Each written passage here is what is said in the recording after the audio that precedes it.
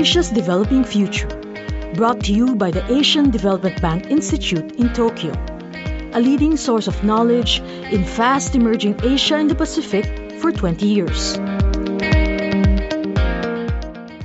Investors have been increasingly integrating environmental, social, and governance, or ESG factors, into their investment decisions.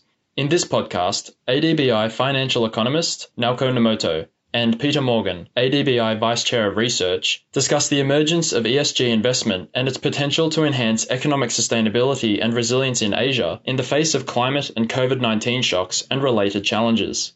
The discussion stems from their new ADBI press book, Environmental, Social and Governance Investment, Opportunities and Risks for Asia. Naoko-san, Peter, thank you for joining Asia's Developing Future. Can you start by explaining what ESG investment is and the market outlook for it in Asia and the Pacific and worldwide in the COVID-19 era? ESG investment, which focuses on corporate initiatives that are not reflected in financial figures, such as the environmental, social, and corporate governance factors, is really the trend of the world. In 2018, the global ESG investment amount increased to $35 trillion. Recently, they have shown rapid growth, and even after the COVID-19 shock, investments swelled. Why might investors want to integrate ESG factors into their investment decisions? There are several reasons, I think. First, they may adopt ESG values as part of their overall investment strategy due to a perception that the market may undervalue certain factors which are conducive to long-term sustainability of firms, such as transparency and green investment. Investors have begun to realize that ESG factors can contribute to efficiency, productivity, long-term risk management, and operational enhancement. An ESG investment represents an approach through which companies can act sustainably by taking action in certain areas and also provide value to their investors going beyond simple profit. This is likely to be true, particularly of investors with long-term investment horizons like life insurance companies, pension funds, and sovereign wealth funds. Second, they might want to support such values for their own sake or their effect on the environment in general, regardless of whether they contribute to financial returns or not. In particular, ESG values align well with the Sustainable Development Goals in general and efforts to limit climate change in particular. And thirdly, they may use them as a marketing tool to attract other investors who hold such values.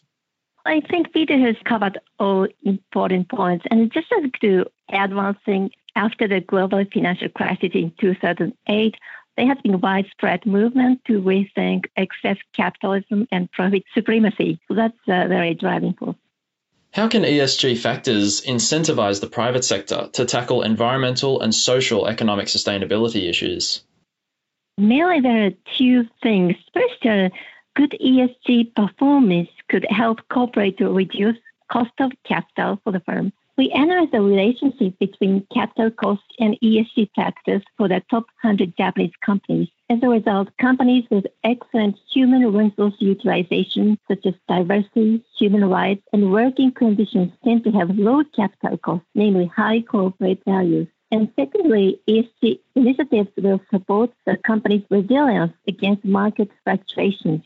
Also, it's certainly a good advertisement by companies that they can attract more attention of investors by showing that they have a good track record on the ESG factors. So there is a certain amount of signaling which can provide some advantages to companies.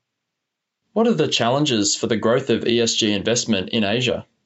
There are still a lot of challenges. It's more difficult to evaluate ESG investments because many other factors need to be considered besides financial returns, and some of these are difficult to quantify. They generally have a medium to long-term horizon and are subject to changing regulations and policies. ESG factor scope can vary greatly depending on the industry and the country. The greenness of projects may be difficult to establish ex ante, and it may also be difficult to verify their greenness ex post. There's no uniform definition of a green project, and many entrepreneurs are unclear still about how ESG factors relate to business performance and associated benefits. And in particular, ESG investment is still generally in its early stages in Asia, and some firms still consider ESG investment unnecessary or even burdensome.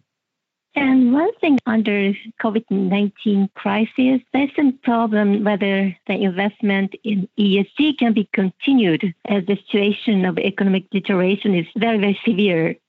Before we wrap up, would you like to tell our listeners anything more about your new book, Environmental, Social and Governance Investment, Opportunities and Risks for Asia?